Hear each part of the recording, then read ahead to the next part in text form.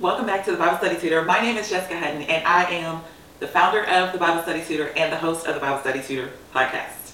Today is January 2nd, 2024, and we are going to begin our study of Matthew chapters 3 and 4. If you didn't see the first two chapters, go review it. I'll also link it in the description. And if you want a high-level overview of the Gospel of Matthew, then I encourage you to go check out the New Testament playlist, where I do an introduction to all the books of the New Testament. We're moving through them quickly. We will be done with them by the end of April. So if you haven't started, I encourage you to watch those videos now to be prepared through our transition book to book throughout this one-year Bible study challenge. Yesterday, we learned that the Gospel of Matthew is the bridge between the Old and the New.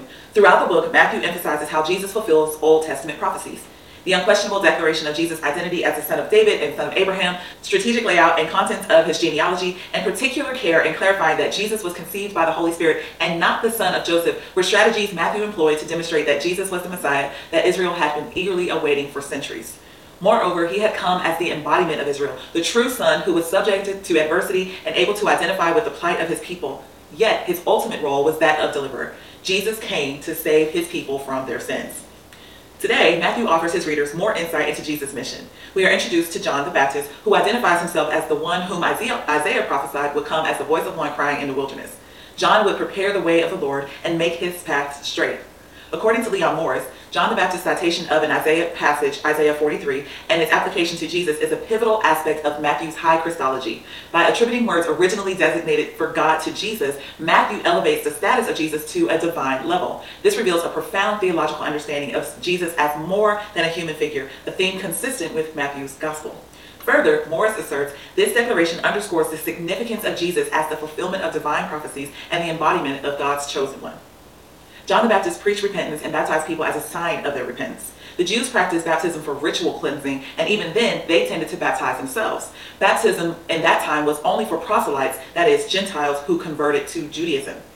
His job, that is John the Baptist, was to prepare the way for the Lord, as evidenced by getting the people's hearts and souls ready for the Messiah by removing all the obstacles, hence making the path straight. John's announcement of the coming of the kingdom and his call to repentance were ways of preparing the path for the coming of Jesus. John the Baptist's role in announcing the kingdom and calling for repentance is crucial for preparing the path of Jesus. His proclamation aligns with the broader theme of Jesus' identity being closely tied to the kingdom of heaven. The call of repentance becomes a transformative process not only for individuals but for the collective readiness of the community. So as a precursor to Jesus, John's ministry sets the stage for a profound encounter with the divine, emphasizing the inseparable link between repentance, preparation, and the imminent arrival of God's chosen one. John lived an ascetic lifestyle in the wilderness, and many Jews, Jerusalem and Judea and all the region about the Jordan, went to the wilderness to see him. Matthew takes care to describe the Baptist's clothing and diet, likening him to the prophet Elijah, apparently to demonstrate the connection between the Old and the New. John's ministry was in keeping with the Old Testament prophets, exemplifying the continuity of God's redemptive plan and signaling the fulfillment of prophesied precursor to the Messiah. Matthew highlights how John rebuked some Pharisees and Sadducees as they apparently saw no need to confess their sins and be baptized. Somehow they believed they were exempt from experiencing God's wrath because they were ethnic Jews, that is, sons of Abraham. He warned them that divine judgment was coming sooner than they expected, and thus, regardless of their ethnic ties to Abraham, those who did not bear the fruit of repentance would be cut down and thrown into the fire. Matthew quotes John the Baptist, who addressed the difference between baptism with water, what he was doing, and baptism with the Holy Spirit, which the coming one, greater than he, would do, the one who would judge, that is, Jesus. Next, Jesus comes to John to be baptized, despite John initially expressing his unworthiness. The act of Jesus' baptism introduces the theological theme of identification and solidarity with humanity. Though sinless, Jesus participates in this baptism, aligning himself with those seeking repentance. It foreshadows the redemptive purpose of Jesus' ministry, marking the initiation of his public ministry and the divine endorsement of his role as Savior. Jesus' decision to undergo baptism by John served to authenticate John's ministry. John's baptism was a call to repentance and acknowledgement of sin, and Jesus, sinless himself, participated in this act, endorsing the importance of repentance. By submitting to the baptism, Jesus identified himself with the godly remnant of Israel, those who recognized the need for spiritual renewal and were responsive to God's message through John. This act of identification demonstrated Jesus' solidarity with those who humbly acknowledged their dependence on God's mercy and were willing to turn towards righteousness. So when John hesitates to baptize Jesus, the Lord responds thusly in Matthew 3:15. Let it be so now, for thus it is fitting for us to fulfill all righteousness.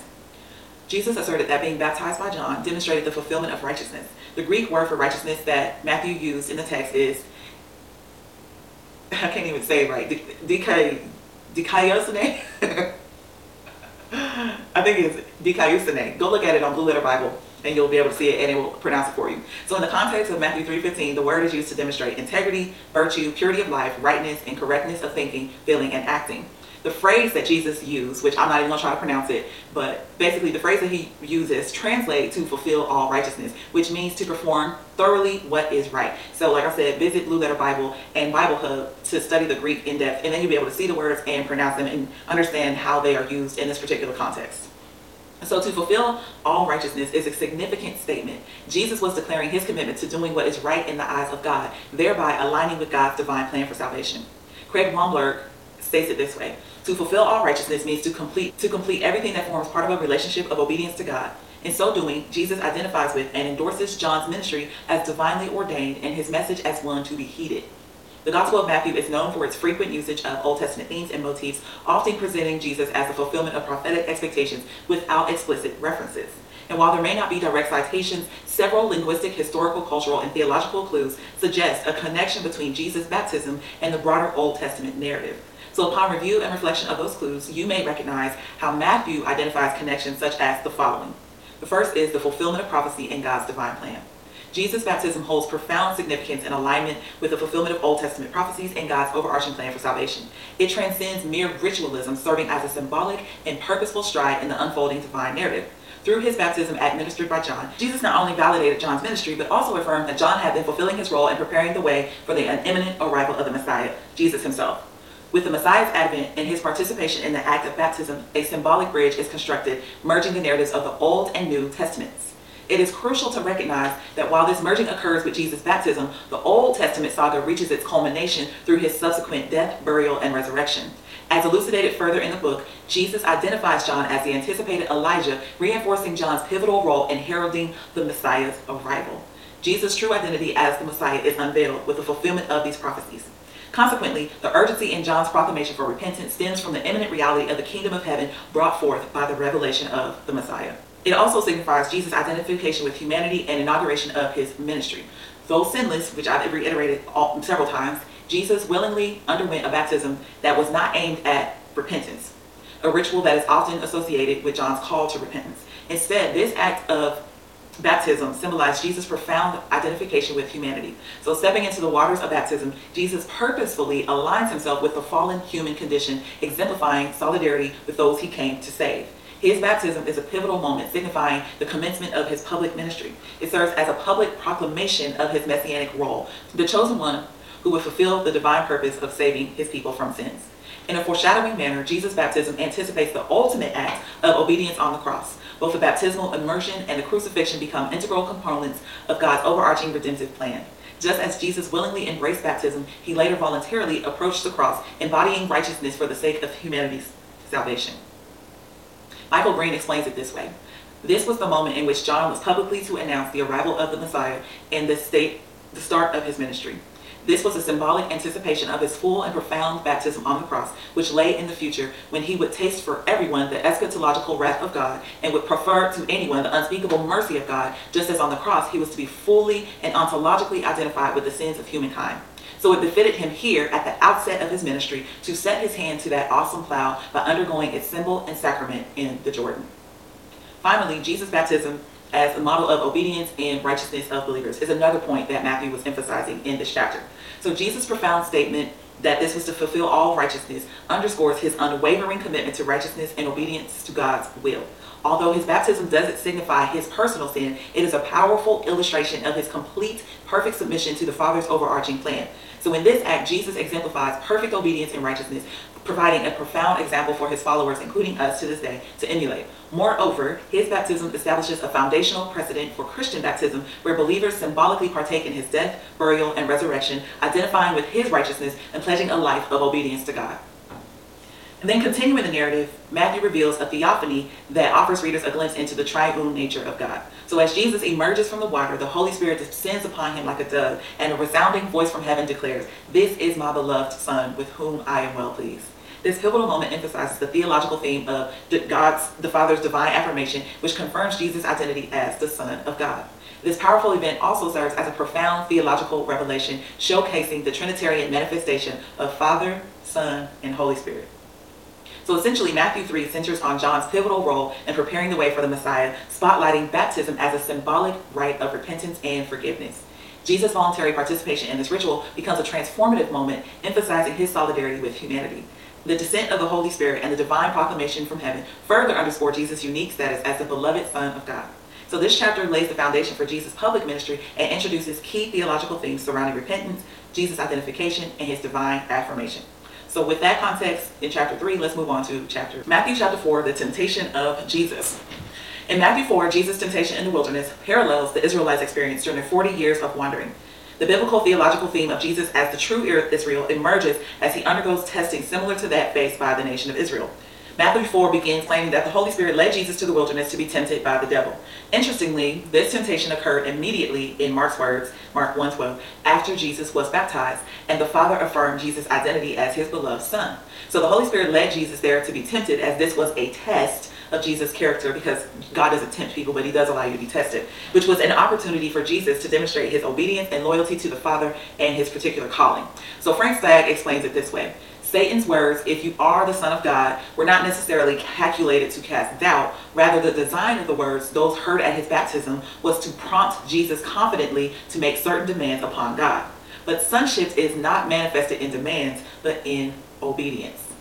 Selah that. So in other words, Satan was not trying to get Jesus to question his identity. Rather, he aimed to get Jesus to leverage or abuse his identity as the Son of God to get what he wanted on his own terms. This period of testing, which lasted 40 days and nights, echoes the Israelite experience in the wilderness and establishes Jesus as the faithful and obedient Son, the faithful and obedient Israel, who was obedient where Israel failed. Israel's disobedience and unbelief led to a 40-year journey mirroring Jesus' 40-day testing period. The thematic connections deepen when you examine specific tests faced by both parties. Now notice some of the parallels between the Israelites' experience and Jesus' experiences. The first is the testing in relation to bread. The Israelites were grappling with scarcity, and they grumbled about the lack of food despite God's provision of manna. Conversely, Jesus confronts the temptation to turn stones into bread, and his response was anchored in reliance on God's word, which underscored the sustaining power of every utterance from the word of God. And then another example is the testing at the pinnacle of the temple. Israel questioned God's presence at Massah, which parallels Jesus' temptation to throw himself down from the temple's pinnacle. However, Jesus refrains because he avoided presumptuous actions and refused to test God, whereas the Israelites tested God. Because in the aim, Jesus understood that you should not test God, and he recognized the inherent dangers of doing so. And then offers of other kingdoms. Israel's historical struggles with idolatry and covenant fidelity resonate in Jesus' temptation to worship the devil for dominion over all kingdoms. In steadfast rejection, Jesus upholds allegiance to God alone, which countered Israel's lapses when they succumbed to idolatry. And then the other aspect is obedience in the wilderness. While Israel consistently disobeyed God during their desert journey, Jesus emerged victorious from the wilderness, exemplifying unwavering obedience and faithfulness. This establishes Jesus as the faithful Son in contrast to Israel's unfaithfulness. And then fulfillment of Israel's role. Israel was called to be a light to the nations, and they often faltered, but Jesus was the light of the world. And then he commenced his ministry in Galilee, which was a fulfillment of messianic prophecy from Isaiah, which demonstrated that Jesus succeeded where Israel failed, and he became a light to the Gentiles. The other part is redemption and restoration. The wilderness testing accentuates Jesus' role as a redeemer, triumphing where Israel failed. His victory signals a transformative new beginning, redeeming the failures of the past and offering a path to restoration. It also resulted in the inauguration of a new covenant. Jesus inaugurates a new covenant marked by obedience as the faithful Son and true Israel. This starkly contrasts Israel's disobedience, highlighting the transformative power of God's redemptive plan. Jesus' wilderness testing also demonstrates his triumph over moral failure in general. He demonstrated the ability and willingness to be obedient to God in all things, regardless of what kind of pain he wanted to avoid or pleasure he may have desired to experience. Craig Blomberg explains it this way. Interesting parallels emerge between Jesus' 3 temptations and those of Eve and Adam in the garden. Good for food, pleasing to the eye, desirable for gaining wisdom. Both of these triads seem to parallel John's epitome of a human temptation, the lust of the flesh and the lust of the eyes and the pride of life. Jesus' temptations, therefore, illustrate the precious truth that he was indeed tempted in every way common to human experience. See Hebrews 2:17, 18, and 4 and 15. This does not mean that he underwent every conceivable temptation, but that he experienced every major kind. Someone who appreciates that insidious lure of one addictive drug, for example, need not be tempted by every other drug in order to empathize with those who have such temptations. But the 3 temptations shown in Matthew 4:1-11 present encompass a remarkable amount of human experience. We are tempted to gauge life by human comforts and consumerism, to misuse spiritual gifts and powers for our own glory and benefit rather than serving others, and to seize power by shortcuts such as equating a particular political agenda with God's will. So to that I would add, Jesus' resolute resistance to each temptation reinforces the precept of unwavering obedience to God's word. The principle of relying on God's truth and resisting the allure of worldly enticements becomes a guiding light for believers navigating their spiritual journey amid life's challenges. And this passage reveals Jesus as the true Israel, succeeding where Israel failed during their wilderness wandering. His obedience, victory over temptation, and fulfillment of messianic prophecy underscore the redemptive narrative of the Gospel of Matthew, and it emphasizes Jesus as the faithful Son and inaugurator of God's kingdom. However, the main point Charles Quarles points out is that this passage is primarily about the holiness of the Son of God that remains amazingly unblemished even in the face of the most alluring temptations and the authority of Christ to which even Satan himself must yield. The Messiah is defeating and binding the strong man and will soon rob his house. It is the victory of the powerful Christ over Satan that gives the believer hope in the face of temptation. He is more than able to deliver us from the evil one. The narrative transitions to Jesus' relocation to Galilee, signifying the beginning of his public ministry. Matthew writes that Jesus' move fulfills Isaiah's prophecy, therefore revealing Jesus as the long-awaited light shining in the darkness. He, like John, preached repentance and declared that the kingdom of heaven, synonymous with the kingdom of God, was at hand. In the Gospel of Matthew, the term kingdom of heaven is used interchangeably with the kingdom of God. Matthew, more than other Gospels, tends to use the phrase kingdom of heaven. This concept refers to the rule or reign of God over the earth and more broadly over all creation. The concept includes both a present reality and a future fulfillment. So in Matthew's Gospel, Jesus speaks about the kingdom of heaven being at hand, indicating its immediate or present availability. At the same time, there are future aspects of the kingdom that will be fully realized in the future. In addition, Matthew often uses the term in connection with the fulfillment of Old Testament prophecies, messianic prophecies that emphasize the establishment of God's reign on earth. Thus, the kingdom of heaven is also presented as the fulfillment of God's promises. And so then, after talking about Jesus preaching the kingdom of heaven is at hand, Matthew continues by explaining that Jesus called fishermen, that is, ordinary people, to become his disciples. Now, historically, men would seek leaders that could disciple them. In this unique case, however, Jesus chose his disciples. Craig Blomberg explains, here, Jesus, possibly imitating Elijah's call of Elisha, inverts the standard procedure whereby a would-be disciple came and asked to follow a master of his choice. Jesus called them to be taught by him and model his way of life in every way. Wilkins explains, the response to the call involves recognition and belief in Jesus' identity, obedience to his summons, and counting the cost of full allegiance to him. His calling is the beginning of something new. It means losing one's old life and finding new life in the family of God through obeying the will of the Father. Matthew 4 describes Jesus' teaching, preaching, and healing ministry in Galilee, which serves as signs of Jesus' kingdom power and authority. As a result of these signs, Jesus' fame spread beyond Galilee to great distances beyond the regional boundaries, where he attracted both Jewish and Gentile followers. And in the next 3 chapters, we will learn how Jesus ministered to that large crowd that followed him. So I will see you tomorrow for our study on the Sermon of the Mount.